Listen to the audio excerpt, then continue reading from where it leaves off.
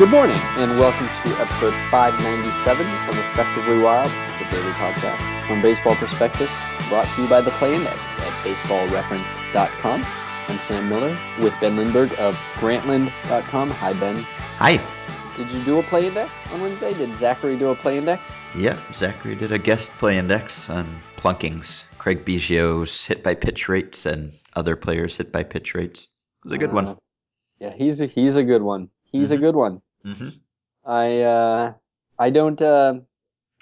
never regret missing an episode to be somewhere else. But I saw people talking to you and to Zachary on the internet about this episode, and it did kind of make me feel left out. Well, you can listen to it. That's an option.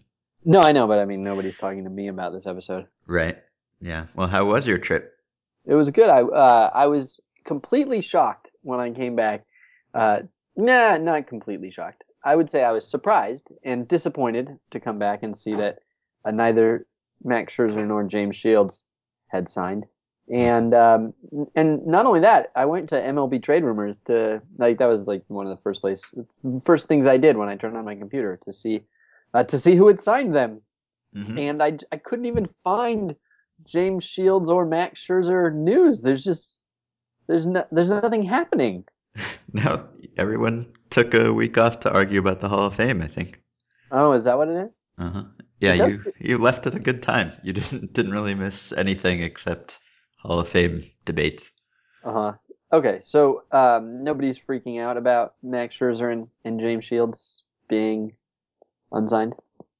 I'm not. Does it feel weird? I mean, I know that not every signing happens by the new year, but it doesn't feel weird that the number one free agent on the market is unsigned. I mean, I'm trying to think of a precedent. There's Prince Fielder was late. People were freaking out about Prince Fielder not signing, and Prince Fielder was not the number one free agent. That was the year that Pujols was a free agent, and so it wasn't quite the same. I don't know. I'm just saying it feels like it's getting late. Well, maybe teams viewed John Lester as the number one free agent. I don't think they did. I think I would like to see Max Scherzer have to wait until the draft, like Kendrys Morales. Just it wouldn't make any sense. That's why I would like it. Yeah, there was a rumor about James Shields having an offer from a mystery team that was a high number, and then for the next few days, people reported on what teams it wasn't. So that was fun. I don't know. 5 years, 110 million. That Hmm. seems high to you? Uh, not crazy, but a little bit. Uh-huh. Yeah. But I All don't right. know. It's early in the year. I don't think we're still over a month away from teams reporting, and pretty much it's those two guys, and then like everyone else is gone. There isn't really anyone else interesting, so it hasn't been a really slow market other than those two guys still being there. Yeah. So, I thought there was okay. So Prince Fielder signed with the Tigers, and he was really late. I thought there was another late signing that was by the Tigers, but maybe there wasn't. I don't know. Huh. I was wondering whether this is a Scott Boras Tigers thing. Mm. It's probably not though. Good Uh, theory. yeah, I had 7 days on the beach thinking of that, but no internet access, so I couldn't do any research. Hmm. Uh, Well, by the time most people are listening to this, you will be finished with the Baseball Prospectus Annual. So, yep. congratulations, and everyone pre-order it. Yeah, yeah. Thanks. We're very excited. I think they start. I think if I'm understanding the timeline correctly, they start printing it out tomorrow. Start printing books. There will be books bound tomorrow, and we're very excited. Wonder how long it takes to bind a book. Hmm I don't know. Peter Gammons Mm-hmm. wrote the preface. Oh, he did. Yeah, we're pretty excited about that. Uh-huh. And Great. yeah, and Brian Bannister, great friend of the show. Yeah. What Uh, are there? There's a preface and a forward. there's a preface and a forward. Wow. This is That's not something to laugh about. you're really yeah. I guess there's always a preface, right? But it's always written by someone at BP, isn't it? Right. There's always a preface and a forward, and lately it has been forward by BP staffer. Mm. Sorry, preface by BP Yeah, editor, forward by distinguished luminary. right. Years ago, it was preface and forward both by BP staffers, Uh-huh. and we're going with the no BP at all. Okay. Yeah. Well, there's lots of other BP in the book, so why have BP there? We wrote one last year and we didn't have anything new to say, and Peter Gammons did, so it Hmm. worked out. Great.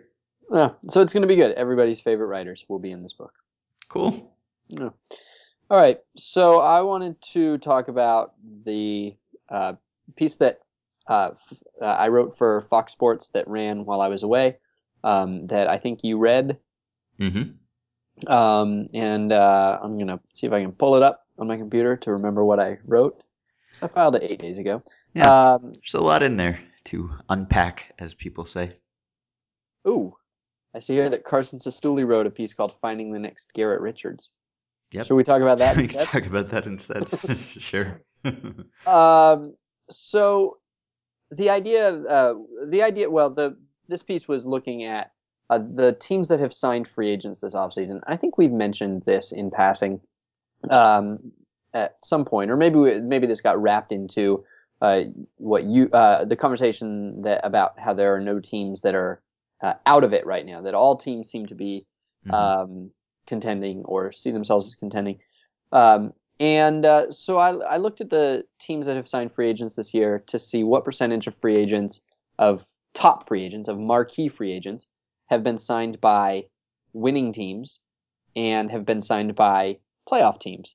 And because it was my sense that the winning teams haven't done a lot this offseason. The teams that were winners last year haven't done a whole lot.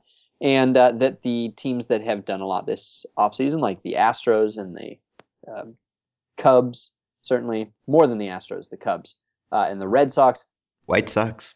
White Sox, thank you, yes, the White Sox, were all bad teams. And uh, this, as I put it in the piece, this on the one hand seems totally rational. You would expect that you would maybe expect that a team that was bad would have the most need to improve and therefore would most often sign free agents.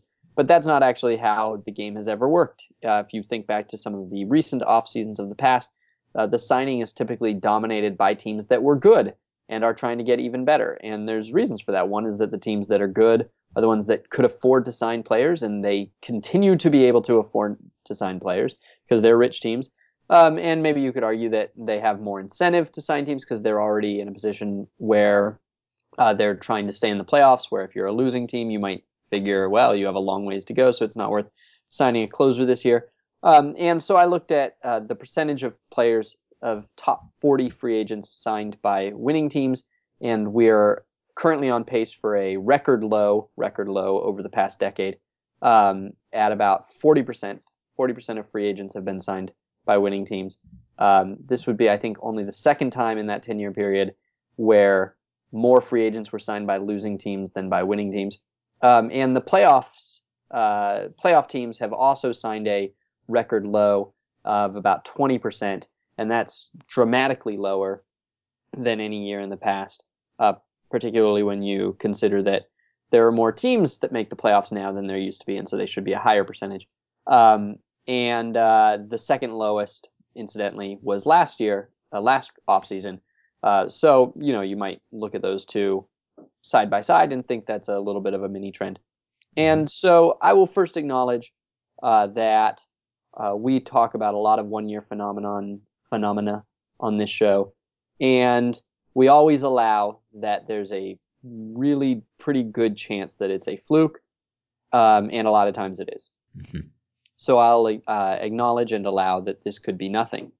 That maybe perhaps the best explanation for this is 1 year fluke. It's very gracious of you. Now, what is causing this, Ben? Well, why don't you go through your theories first, from just so I don't repeat what you wrote. I'm trying to find this piece. Oh, I, I I actually hate had quite a bit of trouble finding it myself. It was, while you were away, it was prominently featured on that site, and then it seems to have disappeared. It does still exist on the internet. I I have will. You I got have it? Okay. it's not a SEO friendly topic. What is the keyword in this? What would be the keyword that you would put in the URL for this? The keyword that they put was tigers. Yeah. Uh, well, Sure, okay. I guess as much so. as any other. Uh-huh. All right. So let's see. First, so the way I organize this is that there are two forces that would push the winning teams and the losing teams together. One is the decision making of the losing teams. The other is the decision making of the winning teams, right? Mm-hmm. So you could ask, why are losing teams signing more free agents? And you could also ask, why are winning teams signing fewer free agents? Those are two separate questions. They are related because any player that is signed by a team from one group can't be signed by a team in the other group, and so they will obviously um, add up to 100% ultimately. But those are two different questions. And so I think that the why are losing teams signing more free agents is really easy. That do you agree? That's a pretty easy question to answer, right? It feels I like think so. it might Mhm. not be an easy question to answer. It might actually be a difficult question to answer, but the answer that we would probably all settle on is pretty simple. That simple answer might be wrong, but we're not going farther. We're just going to accept the simple answer. The simple answer being, well, hey, there's an extra playoff spot, so you are closer to contending than ever before. The fact that there is an extra playoff spot also means that you are more likely to reap the benefits of contending throughout the summer, even if you don't make the playoffs, because you're going to be perceived to be closer to the playoffs throughout the summer. Mhm. Um, and along a different line, uh, there's more money in the game. There's more money in the game, particularly for the lower tier teams. As I quoted Tim Britton's essay in the BP Annual, he showed that while salaries are rising throughout baseball, payrolls are rising throughout baseball. They're rising much more quickly at the bottom end and in the middle at the median than at the top end. So relative to the Yankees and the Red Sox, the rest of the league is getting richer and therefore has more money to spend Mhm. on free agents. And Uh, that's an important thing because there's not this lower class that is just totally out of every offseason. And as you mentioned in your article, free agency is sort of a zero sum thing. There are only so many marquee free agents in any offseason. And so if all of these losing teams now have the money to spend on free agents and they can bid up those free agents to the point that the rich teams or the winning teams that is would have to pay some exorbitant amount to beat them out in the bidding, then those losing teams might just end up with a lot of the free agents and then there won't be any free agents left to go around, and that could be why the winning teams have not signed a lot of free agents. so I want to pause in my listing of the reasons because I want to focus on this one for just a second. Um, I wrote this. In other words, the gap between rich and poor teams has shrunk, the middle class has grown, and now everybody can afford to buy a car. In the real world, the market would respond by creating luxury cars, ever fancier, for the rich to distinguish themselves, but there's no factory to turn out more luxury ball players. The rich and the poor are mostly shopping for the same goods, and suddenly the rich can't outspend the poor without paying unreasonable prices. So it seems to me, this is off topic. Well, it's not. I didn't really address it in the piece, but it seems to me that what we should be seeing is um, rich teams being willing to spend a lot more for a win than poor teams are. Like when we talk about how much a win costs on the market, and we say, oh, it's 6 million or it's 7 million or it's 9 million or whatever, shouldn't it be tiered? Shouldn't the Yankees and the Dodgers be willing to spend much more than the rest of the league? And why don't we talk about tiered pricing for these guys for how much a win costs? Well, Because it's they like I mean wait because like you said, it's not as though the Yankees can take the Yankees aren't a great example at the moment, but the Yankees. It's not like the Yankees can take their $100 million and hire somebody to build them a better ball player. The supply of ball players is constant and unchanging, and they're stuck. They're stuck with what's on the market. So the only way that they can therefore differentiate themselves from the rest of the league and use their money to push the rest of the league around is to pay more for players. But it doesn't seem like they do, or if they do, it doesn't seem like we pay a lot of attention to them doing it. Like, the Dodgers' ability to take on all those contracts in 2012 maybe was an example of this, but even still, not really. It's not like we really talk about the price that the Dodgers pay for a win compared to the price that the Orioles pay for a win and expect it to be dramatically different. Why not? um, I don't know. I mean, I guess I kind of think that about the Yankees. Like when you look at those dollar per win rankings of general managers, it's always the rich teams' general managers are the least efficient spending wise, right? It's always Brian Cashman shows up with like GMs of bad teams, like notoriously bad GMs, and Brian Cashman because it's the Yankees and they never spend all that Uh, efficiently. well, but that's because they're spending more on free. They're not. They're spending more of their money on free agents, but they're not deliberately spending more on those free agents. Uh-huh. They still lose free agents, to people. Like it does that make sense? It's like they don't have as big a portion of their payroll going to bargains and scrap heap pickups and, guys with 1 year of service time. Hmm. But uh, when we hear about how much Max Scherzer is going to cost, when Jim Bowden tells us how much Max Scherzer is going to make this offseason, the answer should be dependent on what team signs him, kind Hmm. of, right? Although I guess if the Yankees are bidding against the rest of the league, maybe they only have to pay one penny more than the next team is going to pay. So Right. maybe that keeps things from getting. Yeah, it's not like they're gonna say we're the Yankees and we're the Dodgers, so we will just give you 20 extra million dollars just for No, the heck of it. but But if the Yankees and the Dodgers are bidding against each other and the Red Sox are in there too, they should be willing. You would think the Yankees would be willing. If Max Scherzer is worth 70 million dollars to the Reds or something, you'd think that he'd be worth 270 million to the Yankees. hmm I don't know.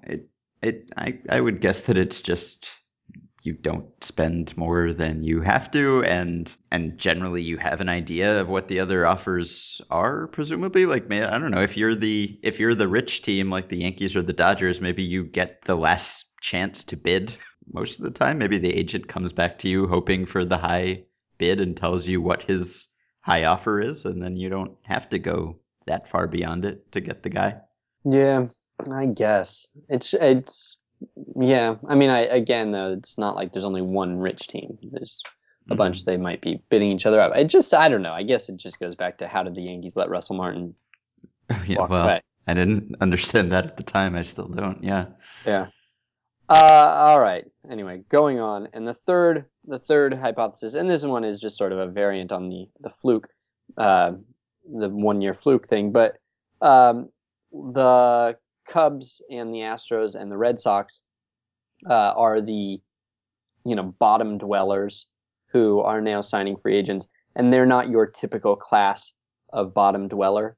They're not like this is not the baseball of 5 or 10 years ago where you had the perpetually poor teams at the bottom, Pirates and the Royals and the Orioles and the Rockies and the Rays, who were all just terrible and poor. These are three teams that are terrible because that is the posture that they've chosen to embrace for the moment. Hmm. The Red Sox, obviously, for post trade deadline, but still. And but in fact, they're all teams with the fundamentals to support a big market budget. All of them have been top half, even top 10 payroll teams when they've been in a competitive mode. And so it's not that surprising that those three teams would be signing free agents. They're, mid to big market teams. Hmm. And they're just sort of now they're reloading. So Hmm. that would be part of the fluke hypothesis that it just so happens to be a year that those three teams were all bad and getting ready to get good. One more thing on the why the rich teams don't spend more. I guess maybe it matters less now when there's more parity, but in the past at least there was always this sort of anti-Yankee sentiment, this constant bridling at the sense that the Yankees could just buy championships, and so there was maybe some incentive for them not to inflame that sentiment. If it became clear that they could always just bid many more millions of dollars per year for a free agent than any other team could, then maybe that could have jeopardized their position somehow. It could have led to action by the league, like maybe more revenue sharing or higher luxury tax or whatever. And so it was in their best interest to play by roughly the same rules, just so as not to attract undue attention to the fact that they can spend more than anyone else. Do you believe that that was ever a factor? I mean, you're saying it could have been, and I, I understand that you're saying this is a possibility, but do you believe that it ever was a factor in a non-signing or in any move the Yankees ever made? yeah, I believe it. I think so. You believe that not that it could be, but that it was. You believe that it happened. That Yes. there was some free agent where they went, "Oh, this won't look good." Or just that they wouldn't submit just a crazy number for him. They might still bid on him, but it wouldn't be far out of line with what everyone else bid. I took that opportunity of you talking for 2 seconds to Google that old Onion story about About the the Yankees signing everyone. yeah, the Uh-huh. quotes make it. All right. All right. So those are the reasons that the bad teams are signing more free agents this offseason. Now, so why are the good teams signing fewer? And this one I struggle with. Again, it seemed like a fairly simple answer, but I was not convinced by myself that it made sense. Mhm. Um, so the just as there is, how do I put this? What is the best way to sum up 1,000 words in this? It's the flip side of the same incentive that you were talking about for the losing teams, how they have more incentive to spend because Yeah, there are more playoff spots and they have a more realistic shot, and therefore in a playoff reverse, spot is a playoff spot is cheaper than it right. used to be. Hmm. Wait, a playoff spot is cheaper than it used to be? Well, I Is don't that know that I would use that word, but a playoff no? spot there's less incentive for the winning team to spend on the playoff spot for the opposite of the reasons that there is more incentive for the winning team to spend, because it's harder to lose that playoff spot if you have one already. If you just had one, then you might feel like you don't have to do as much to keep it because it's easier to make the playoffs now. Yeah, yeah. Basically the idea is that there is less incentive to go from being a good team to a great team now than there used to be. Partly because as a good team, you are likely to make the playoffs. You're more likely to make the playoffs and not need to be a great team to make the playoffs. And if you pursue greatness in a way that damages your ability to maintain goodness, you are likely to risk dropping out of the playoff sweet spot while gaining very little, because going from a very good team to a great team doesn't do a whole lot in a 4 round postseason, Hmm. right? And so now that there's an extra round of playoffs, partly just I think the general awareness maybe that, like, it's just not really hardly worth loading up for the playoffs at this. It doesn't feel like it is, because it's such a slog and you're just going to lose to the Giants anyway. Makes it so that you really want to just hit 93 wins, and adding an extra 5 wins to 93 is almost as quote unquote pointless as we used to think adding 5 wins to 63 is. Like, it doesn't really change your chances of winning the World Series. And it can be very costly, those extra 5 wins, especially because the first win is the easiest one to add. And every win you add costs a little bit more. And so by the time you've built a 93 win team, it might be really expensive to add those extra 5 wins. So that was what I came up with. That was my hypothesis. I'm Hmm. not sure that I buy it. I can talk myself out of it pretty easily. However, uh, it doesn't matter necessarily whether it's totally rational or not, or whether it makes sense with everything I know or not. What matters is that it seems to be the case. I mean, this is a hypothesis to explain a phenomenon that seems to be perhaps kind of maybe certainly real. And so whether it makes sense for teams to behave this way or not is less relevant than whether they are behaving this way or not. It seems to me that when the second wild card was added, we didn't exactly know how teams were going to change their calculus to adjust to that, whether they were going to treat the wild card. I think we talked about this in a very early, in the first summer that we recorded this. In fact, I think we had an episode where we talked about how we didn't know whether teams were going to treat a wild card appearance as a postseason appearance or not. And so therefore, when it was the trade deadline, well, are teams going to be really loading up strong to get out of wild card purgatory, or would they just sort of, would they treat it more like that was a sure thing as a team that was safely in wild card territory before might have done?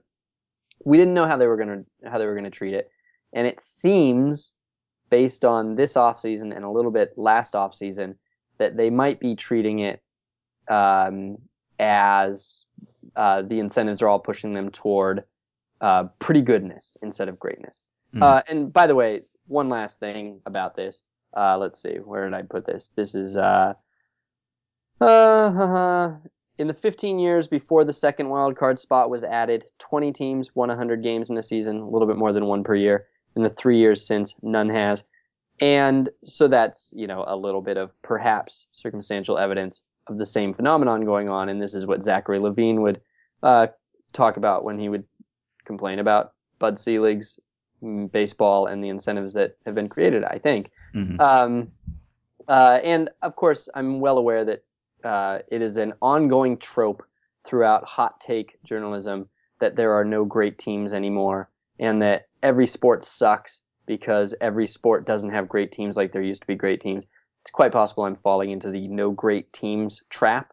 And I will just refer back to my earlier statement that in 11 months we will probably be talking about how none of this turned out to be. Right. But Yeah. there we go. Yeah. So I don't And have. can I just to make it, I gave you some numbers, but just I hope everybody has kind of thought about it. Of the 10 playoff teams, basically 8 have signed no free agents this year.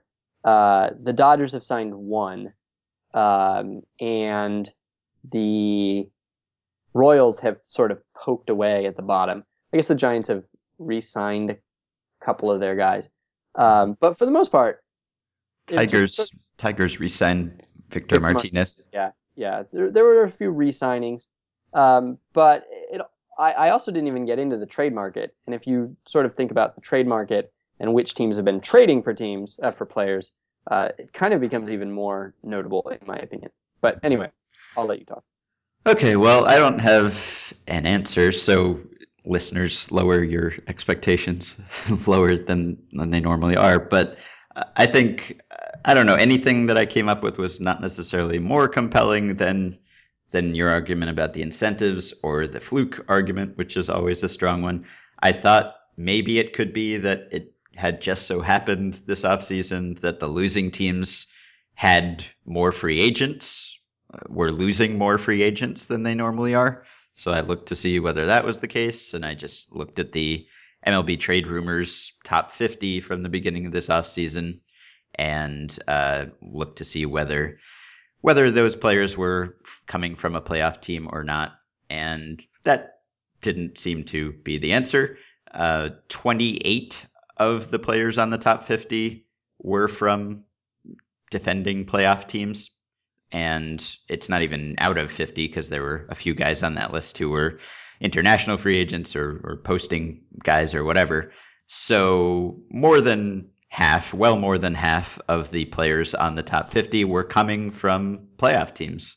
And that's a third of the teams. So I don't know what the typical breakdown is, but that doesn't seem like it's anything out of line. So that doesn't seem like it could be an explanation. So there are two broad possibilities here, right? The first is that something has happened to change the playoff teams' incentives so that they act differently. And the second is that something has happened to change the playoff teams. So you mentioned in your article that the losing teams are no longer losers because they were born in a poor caste, like the Astros and the Cubs and the Red Sox just happened to be losing teams at this period in time. So is it possible that the reverse of that Yeah, is yeah. that the winning teams are no longer winners because they were born in a rich caste, and that in the past the winning teams tended to be rich teams. The Yankees would make the playoffs every year, and so they would then spend the most in the off season. Whereas now that we have all this parity and you have poor teams making the playoffs, and you had the A's in the playoffs, not that that is a totally new thing, but the A's were there, the Royals were there, the Pirates were there, and those are new Orioles. things. Yeah, and Orioles. And Orioles, yeah, they're I don't think of them as a poor team. It seems No, like they little.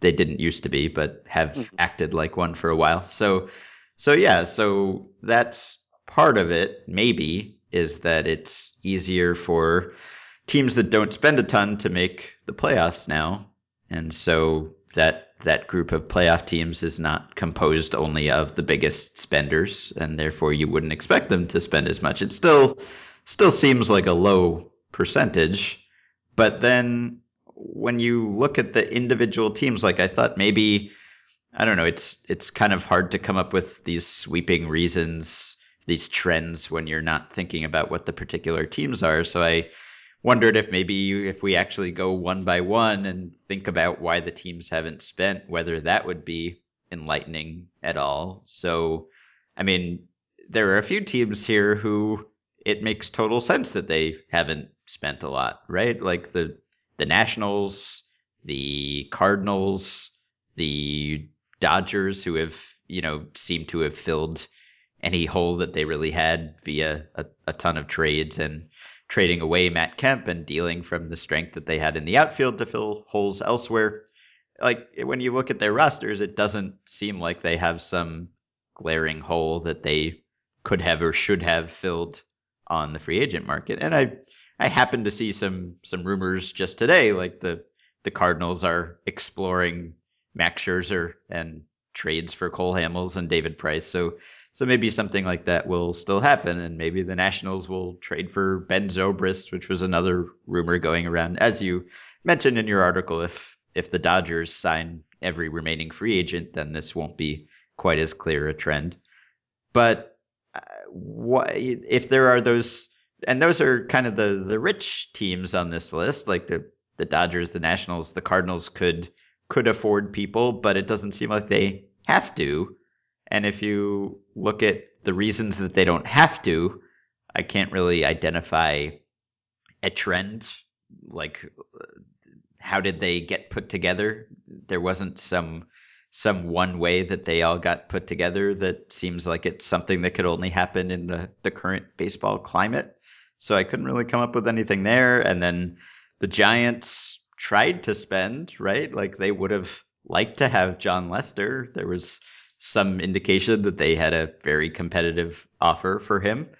And so if he had happened to choose them instead of the Cubs, then we wouldn't be talking about them on this list. And then Yeah, but I mean, if they had happened to, if he had happened to choose them instead of the Cubs, right? But if they had happened to offer him $15 more million than they did, then John mhm, Lester probably would have chosen them instead of the Cubs. I mean, yeah, maybe not in maybe. the individual case, but presumably they do have the ability to get players. Most of these do come down, to how much you're willing to offer, Hmm. and you know, not necessarily, but probably. And so why aren't they? Why don't the Giants use their, whatever advantage they have as winners and must, again, you're right. On an individual level, it's not as though the Giants not signing Lester feels like a huge data point or anything like that. I mean, Hmm. we're mostly mentioning it just to kind of work through the thought process. Um, but I agree with what you're saying, and I think that it's probably compelling. I think that is there isn't a team necessarily where you look at them, other than the Tigers bullpen, which I used as the kicker. There isn't Hmm. really a team where you look at it and go, well, they it's amazing how little they've done. They definitely should have signed this guy, and this guy. I mean, I Uh, guess you could say that the Angels should sign Max Scherzer if they could, right? They could use a well, really good starting pitcher. that's what I was going to say is that Hmm. when if you're a 93 win team or an 89 win team, well, yeah, you're probably not going to have a lot of holes. You're a good team. The point Hmm. is that it seems like it used to be, and the evidence suggests that it used to be that those good teams would keep reloading. That they Hmm. would.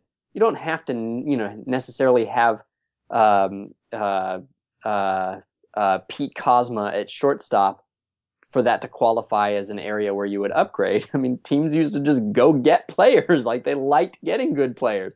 And so Hmm. they would go find the good players and then they'd give them a lot of money and they'd sign them.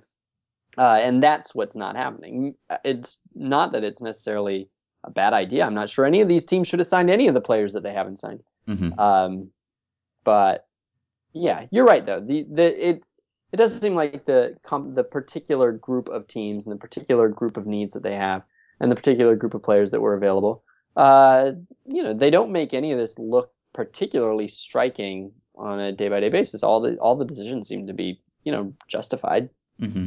Well, yeah, you could say that the Orioles have lost a bunch of guys, and they could have signed someone, and maybe they still will. I don't. It seems like a kind of a Dan Duquette thing of waiting till the end of the winter. Or at least that's what they did last year when we spent the whole offseason saying why aren't the Orioles signing someone, and then they signed people at the end of it. So it could change a bit still. Is it possible that extensions have played some role here where I mean, I guess it wouldn't be because, as I just said, a lot of the top 50 guys are people who are leaving playoff teams. But in the sense that extensions used to be a thing that losing teams did, or teams that didn't spend a lot did it more often. That was their thing, and now everyone does it, and so they lock up their players long term, and maybe they don't need to spend as much on the free agent market, or they don't have as many places to spend on the free agent market. Maybe that's part of the whole parity thing. That's my best guess, I guess, is that it's a combination of, or assuming it's not a fluke and assuming it's not the playoff spot incentive thing, is that you just have a less wealthy group of winning teams and playoff teams now in a higher parity era. Hmm. Yeah, So if we put all of those explanations together, I bet the answer is in there somewhere. I bet the answer was probably the first thing we said. Yep. Should have just made it a 10-minute podcast, as you always want to do. Eh, All right. So all I right. will link to this article since it's kind of hard to find. I'll put it in the Facebook group and in the blog post at BP. Is that it? That's all from me. Okay. So we'll be back next week. Please send us some emails for next week at podcast@baseballprospectus.com. Join the Facebook group at facebook.com/groups/effectivelywild. Rate, review, and subscribe to the podcast on iTunes. And of course, subscribe to the Play Index using the coupon code BP to get the discounted price of $30 on a 1-year subscription. Have a wonderful weekend. We will be back on Monday.